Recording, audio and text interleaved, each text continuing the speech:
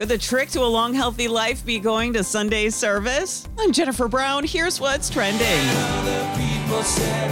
According to a new Harvard study, spirituality led to better health, whether it's organized religion or connecting with nature. Experts say doctors should include spirituality as part of their patient-centered healthcare. Those who went to religious services showed greater longevity with less depression and substance use. Where you live may determine how stressed out you are. A new survey ranks where Americans are stressed the most. Cleveland, Detroit, and Gulfport, Mississippi top the list. Factors include job security and crime.